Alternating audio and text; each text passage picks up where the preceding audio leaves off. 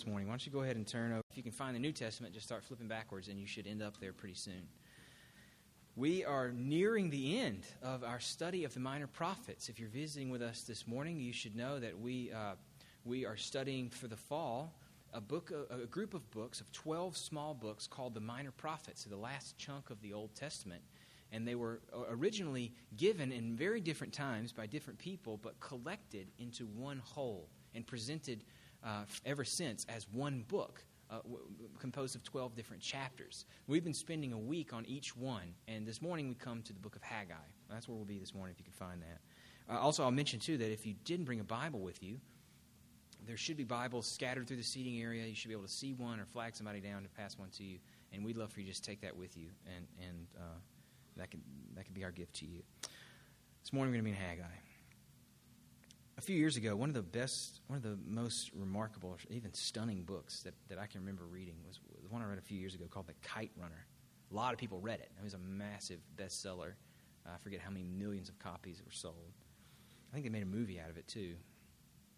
It's a book about it's a work of fiction, but it's very autobiographical. By its author is an Afghan American immigrant who fled as a child from Afghanistan after the Soviet occupation in the late 70s. And this book is framed as a similar experience. It begins with a boy who lives in Afghanistan while it's free, and then the Soviets come in the late 70s. And the book traces his journey to America, but then back to Afghanistan through the Taliban occupation and then the U.S.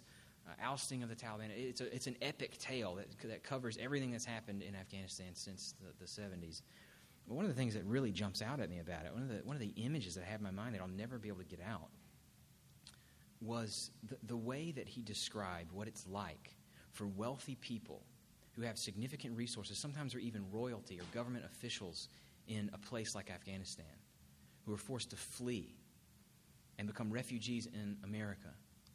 The way that they have to start understanding life completely differently, because what they leave is wealth and opulence, sometimes amazing palaces that they lived in, and power and prestige that came with those positions. And then when they show up in America, they are often lumped into mass housing where they're living with many, many other people. They are forced to work multiple jobs, many of them very undesirable to us. We typically know refugees from seeing them on late night shifts in a gas station or something, or seeing them in these apartment complexes on Nolensville Road. When we see them, they appear to us as people who don't have a lot. But that's not the way many of them started. Many of them lived earlier in their lives at the top rungs of their societies. They know what that feels like. They know what it is to have plenty and not to want. And then they come to America, and they're forced to grapple with jobs that no one wants, that are the only ones left for them, and to be looked down upon and not understood, and be treated poorly in many cases. The Kite Runner gets into that mindset, to what it would be like to go from one style of life into a complete, radically different style of life. I think it also helps us gives us some insight into what it must have been like for the people of Israel, who had enjoyed autonomy and wealth and respect and prestige in their own kingdom in Judah, but who were then conquered by Babylon and then began to return to Judah after they were conquered. What it must have been like for those who had memories of the old Judah, the free Jerusalem, and all that it represented, to now come back to a Jerusalem that's in ruins, a Jerusalem with a temple that's just shambles, that has no wall, that has barely any people, and a ruler that's a far cry from King David, that's merely a puppet governor for some foreign power. The last three books that we are going to look at in the Minor Prophets, Haggai, Zechariah, and Malachi, are written in that context. It's after Israel and Judah, the southern kingdom of Israel, those have both been conquered. Their peoples have been taken away, and now they're starting to trickle back. And when they come back, they're forced to grapple with a reality that's far different from the one they left and far different from the one they were expecting when they returned. For that reason, what these books give us a window into is what it looks like to look for Jesus. These are the books that are written. These are the last books to be written before Christ comes. In that sense, they're the ones that best set the table for him, for his coming, and for why it matters so much. They help us understand the significance of Jesus, and they give us insight into what our responsibility is as people who live on this side of Jesus, but also as those who live in waiting, as those who have the promises of a kingdom that's still coming, who have these vivid descriptions of its beauty and its freedom from things like want and fear and sin, but who live now in a place full of sin and fear and want. These books, where the people of Judah returning to Jerusalem were met with expectations that had expectations that went unmet and are now forced to grapple with them, give us insight into what it's like to live as people in between the times, as those who live on this side of Jesus, but very much on the front side of his return. That's what we're going to be looking at in the next 3 weeks, beginning with Haggai. We're going to spend a lot of time doing background on Haggai, trying to set the stage for it, but ultimately this book is about expectations that went unmet, that get recast by the prophet, and that get fulfilled in Jesus. And this book is also about our response to the realities that we see, not the ones that we expect. What does it look like to live faithfully as you wait for what's coming? That's what Haggai is about. Rather than read the entire book, I think what we're going to do is just start by reading the first section that we'll consider, which is the beginning of chapter 1. And I'm going to ask that you would please stand with me now in honor of God's word as we read the word of the Lord from Haggai chapter 1. We're going to go ahead and read verses 1 through 8. This is God's word. In the 2nd year of Darius the king, in the 6th month, on the 1st day of the month, the word of the Lord came by the hand of Haggai the prophet to Zerubbabel, the son of Shealtiel, governor of Judah, and to Joshua, the son of Jehozadak, the high priest. Thus says the Lord of hosts, these people say the time has not yet come to rebuild the house of the Lord. Then the word of the Lord came by the hand of Haggai the prophet. Is it a time for you yourselves to dwell in your paneled houses, while this house lies in ruins?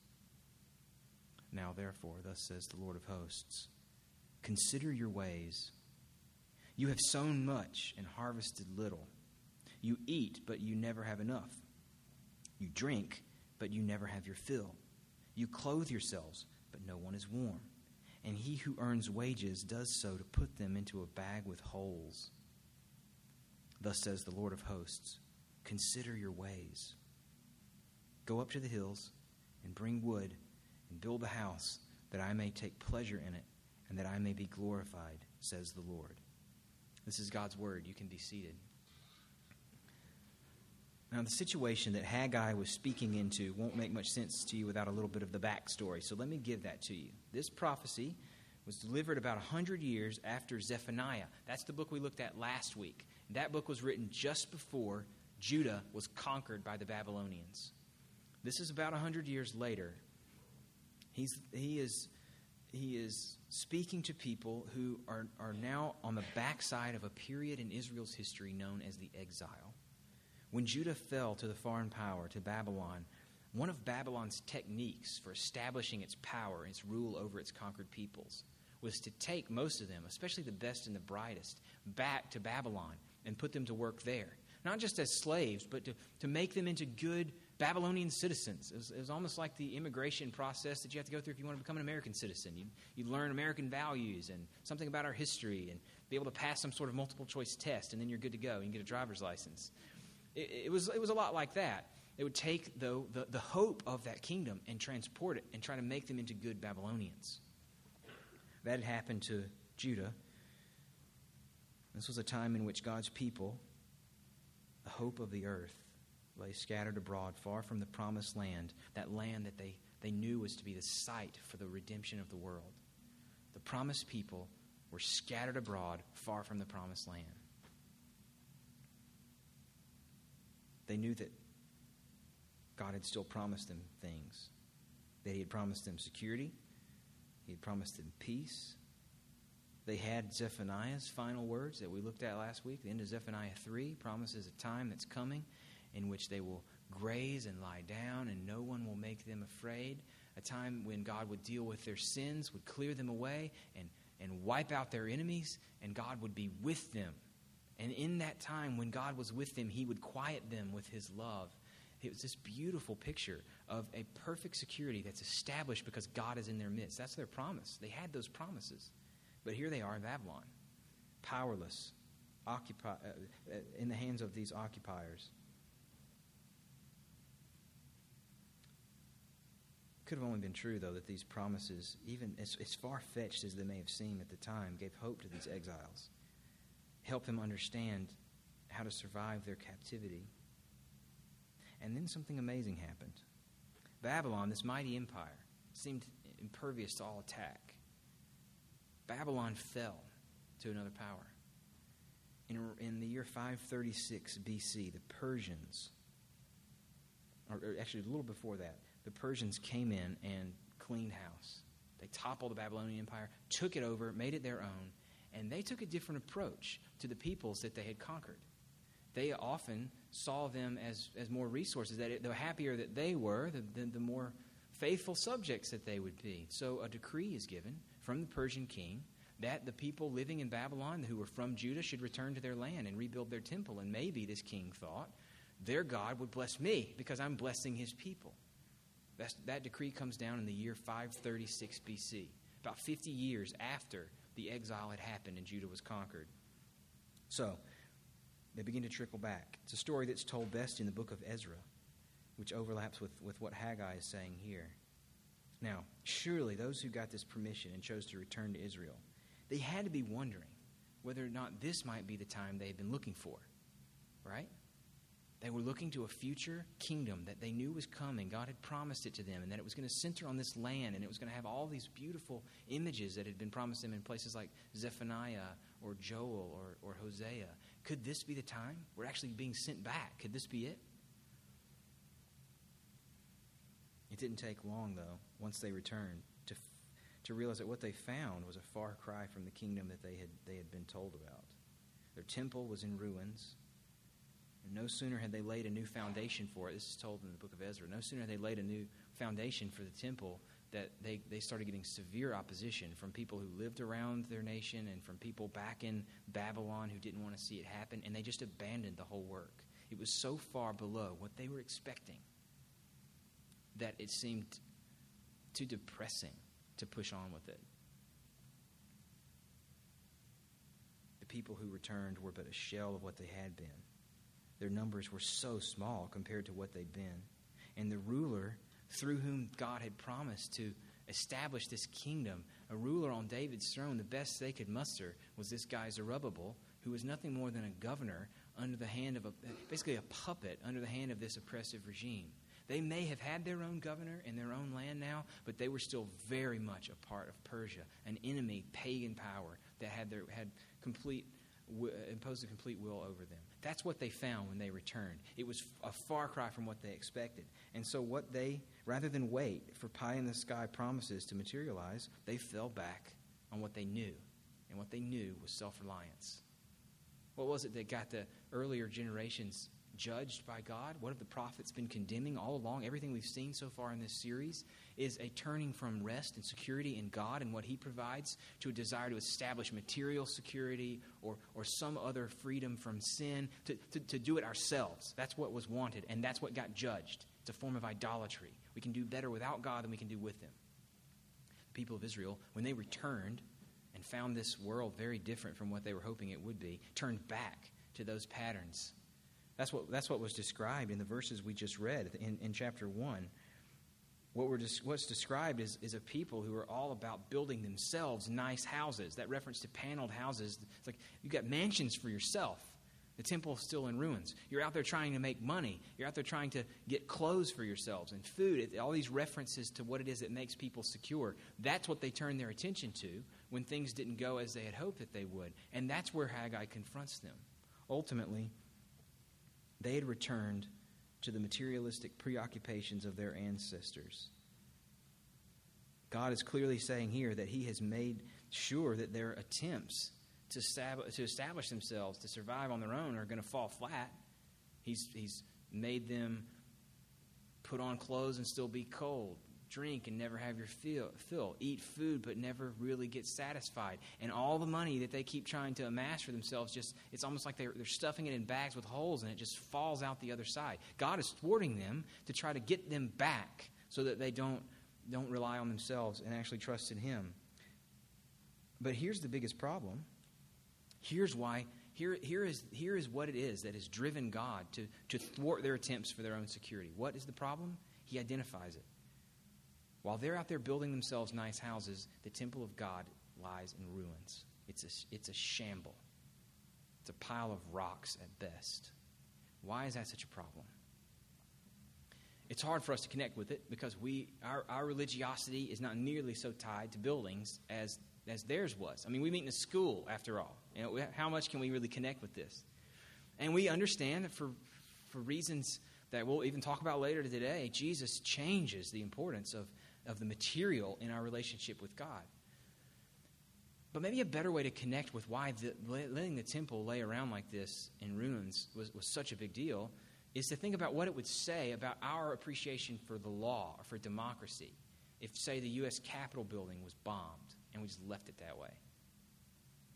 If the Capitol was bombed out, let's say at 9/11, the plane that was headed for Washington made it, and it took out the Capitol, and we just left it like that. Wouldn't that be saying that we don't prioritize what that Capitol building represents, our system of governing ourselves and of making law? And let's take another example, even more tangible. When the British burned the White House in the War of 1812, you know, the one where James Madison and his wife grab all the stuff and they run out. You know, she grabs the portraits and tries to save them, and the whole thing is in flames. If we just left the White House burned out, what kind of statement would that make about our stability as a nation, about our values, about the value of the office that's housed at the White House? I think it's clear enough. It's a lot more similar to the statement that was being made about the temple. Because what did the temple ultimately represent? The temple represented something God put into place as a gracious offer of His presence. God's presence had always been the key to the stability of His people. What set them apart and gave them an identity was that He was with them in a special way. And the symbol that He Himself created for indicating He was with them in this special way was the temple. He gave very detailed instructions for what it should look like and where it should be and how it should operate. Not because any one building is any more important than another inherently, but because this was the way He just chose to represent His presence. It was a symbol, in other words, of His grace. His grace to be with His people when they didn't deserve it. His making a way for Him to be there and for them to be purified so that they could relate to Him. That's what the temple offered. It was everything. The temple is what made it possible for Him to be there. So the reason it was such a big deal, that they responded to their unmet expectations with a refusal to build the temple, the reason that mattered is that it made a statement as to their value for God and His presence. If the temple is God's offer to be with you in a special way, then letting the temple lie in ruins is a statement that we don't need you. We don't want you. We can do better on our own. This is the way one Old Testament scholar put it. The house, speaking of the temple, was the outward form of the real presence of the Lord among His people. To refuse to build the house was at best saying that it didn't matter whether the Lord was present with them at all. Basically, to let the temple lie in ruins while you build houses for yourselves and try to amass wealth, what you're doing is saying the Lord is not necessary. They are assuming that His promises to them are not true, that He can't make good, that they could do better on their own. They were moving on. Now, though this generation was a lot like its predecessors in some ways, though it did look like them in turning to materialism when God's promises seemed too distant and not trustworthy, they were unlike their ancestors in another crucial respect. This was a generation that responded to the prophet's words. The end of chapter 1 tells of almost a revival-like atmosphere, where when they hear this word, the Lord stirs them up, their leaders and the people, both, to respond in obedience, and they begin to work on the temple. It's a dramatic and beautiful story. It's a story that could have ended right there, and we would have thought this is this is a good, beautiful tale. But the tension in this story is far from over at this point. The end of chapter 1 leads directly into the beginning of chapter 2, where Haggai confronts something that only the most naive among them could have avoided. This temple, the one they were now building, was just a shell of what had come before. Read with me in chapter 2, verses 1 through 3. In the 7th month, on the 21st day of the month, the word of the Lord came by the hand of Haggai the prophet. Speak now to Zerubbabel, the son of Shealtiel, governor of Judah, and to Joshua, the son of Jehozadak, the high priest, and to all the remnant of the people, and say, Who is left among you who saw this house in its former glory? How do you see it now? Is it not as nothing in your eyes? Solomon's temple had been magnificent. It was humongous. It was covered in gold. It was overlaid with the finest of materials and jewels, the best woods. It was put together by the best craftsmen in all of the land who were recruited just for that purpose. Their life's work came to culmination in the building of this temple. And what it looked like was still burned in the memory of those who lived before its fall. Now, they would have been really old by this point. This is something like 60-ish years after the fall of Jerusalem and the destruction of the temple, but there were some in this generation who returned who remembered it. And you can imagine what it was like. Ezra chapter 3 tells us that when the foundation of the temple was laid, those who were there, who had seen what it had been, wept when they saw what it would be. Here's why it was such a big problem. God had promised a kingdom of perfect security, where his enemies are vanquished, where sin is removed, and where God is in their midst. But these folks could not understand how this could be possible apart from the temple. The temple was the place where God met with his people. It was the place where reconciliation happened, where redemption was possible through the sacrifices that were made there. So the question that they had to be asking is, how could a better kingdom be possible without a better temple? How could a better kingdom than we had before, the one that fell, be possible without a better temple at the center of it? This is what the Lord confronts head on, beginning in verse 4. Yet now be strong, O Zerubbabel, declares the Lord. Be strong, O Joshua, son of Jehozadak, the high priest. Be strong, all you people of the land, declares the Lord. Work, for I am with you, declares the Lord of hosts. According to the covenant that I made with you when you came out of Egypt, my spirit remains in your midst. Fear not. And then the promise. This must have blown their minds. For thus says the Lord of hosts, yet once more in a little while, I will shake the heavens and the earth and the sea and the dry land, and I will shake all nations, so that the treasures of all nations shall come in, and I will fill this house with glory, says the Lord of hosts. The silver is mine, and the gold is mine, declares the Lord of hosts. Now get this. The latter glory of this house shall be greater than the former, says the Lord of hosts. And in this place I will give peace, declares the Lord of hosts. Do you get the irony here? Though this temple, the physical one, was just a shell of what had come before, the Lord is promising that what was before, Solomon's temple in all of its glory, that was but a shell of what's coming. Though this physical temple is just a shell of what Solomon's temple had been, it's actually Solomon's temple that is just a shell, a mere shadow of the glory that's coming in the future. He turns their expectations on its head. He establishes that great temple was just a pointer of the glorious presence and peace with God that's coming. And it's in that light, it's on the basis of this new expectation that he's giving to them of what's coming, that he calls them to their responsibility. Their responsibility is faith. It is to be strong now while you wait.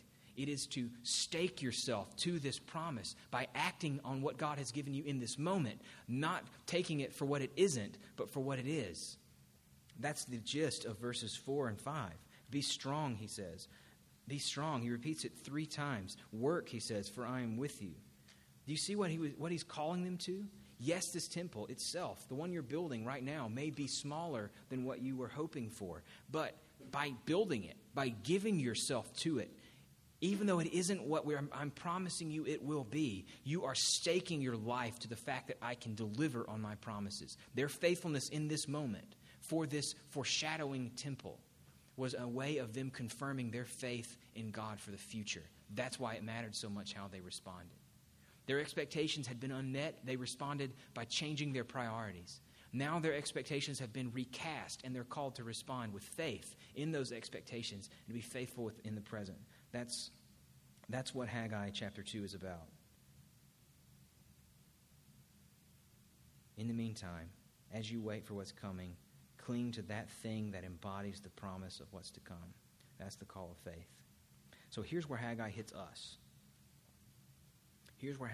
I mentioned at the beginning that now that we've reached this last phase, the last 3 books of the prophets, one way we're looking at them on the whole and why they're important is that they are some of the ones that set us up best for Jesus. They're written right before he comes. They're written after a big letdown of the exile and a return to a kingdom that's a far cry from what it was before. They're written when the people were most ready for Jesus. So they help us understand how to understand Jesus. But they also help us see how to live as we wait, like they waited, for what's to come.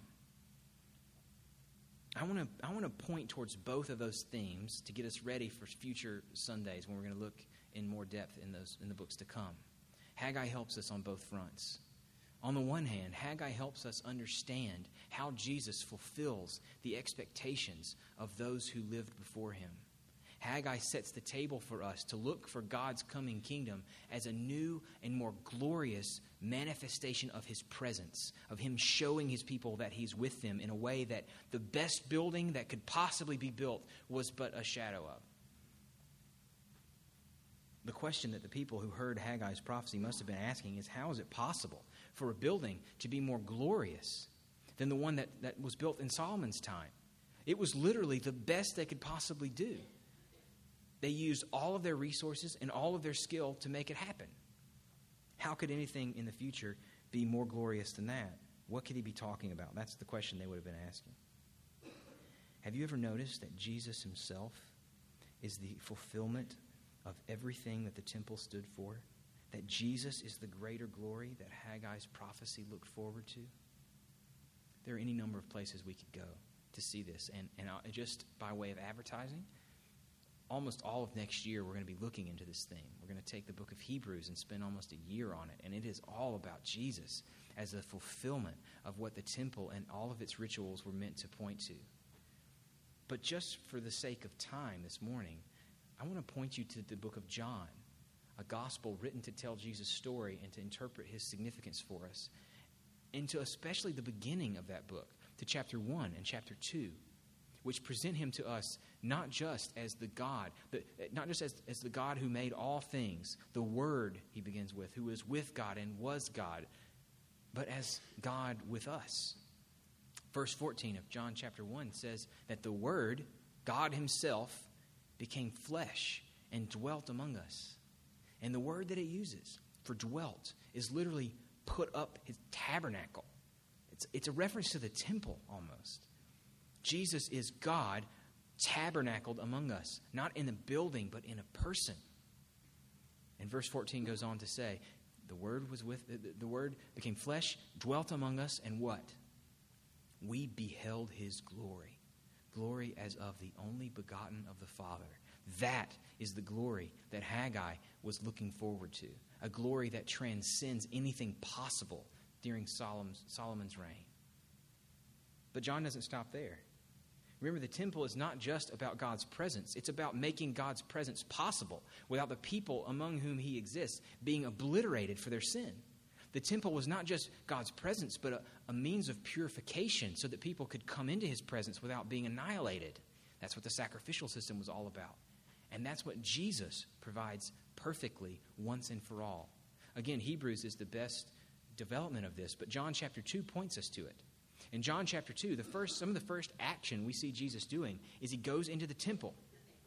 And he finds that the same priorities that had misled Israel in their return from the exile is now corrupting what's going on in the temple. They just care about making money.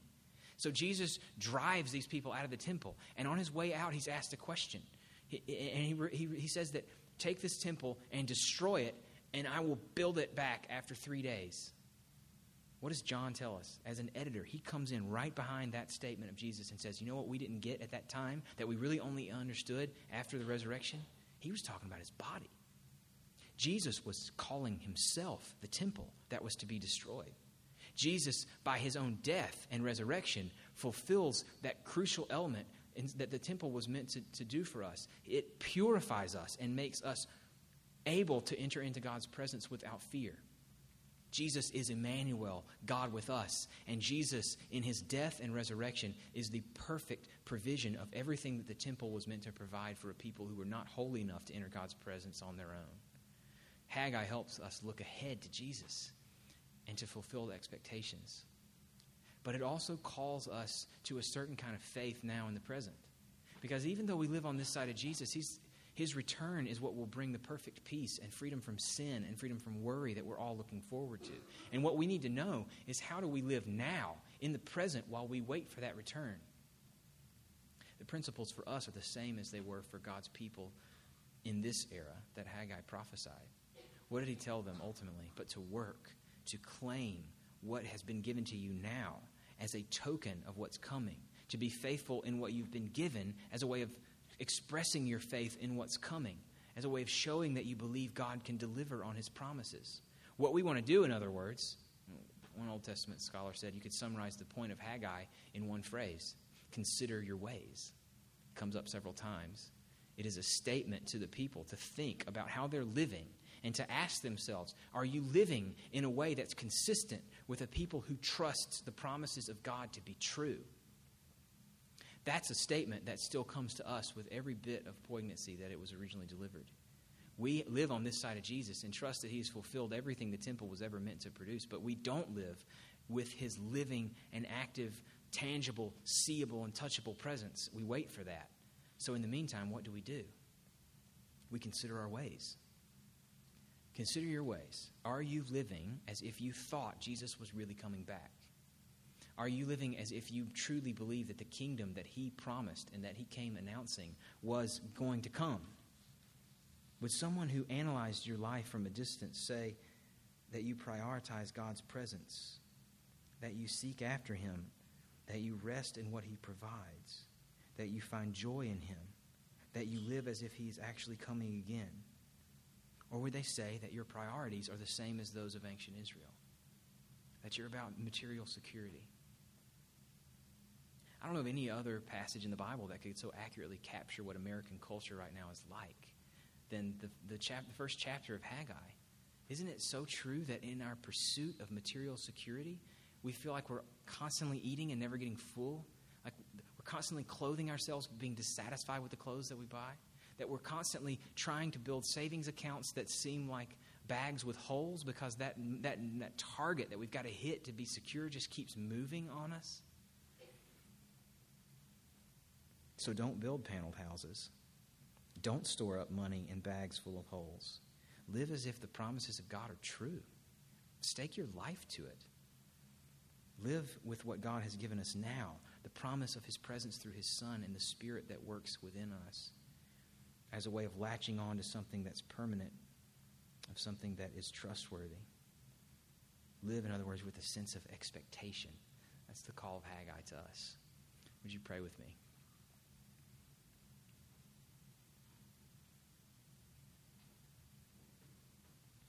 Forgive us, Lord, for our preoccupations, for our distractions.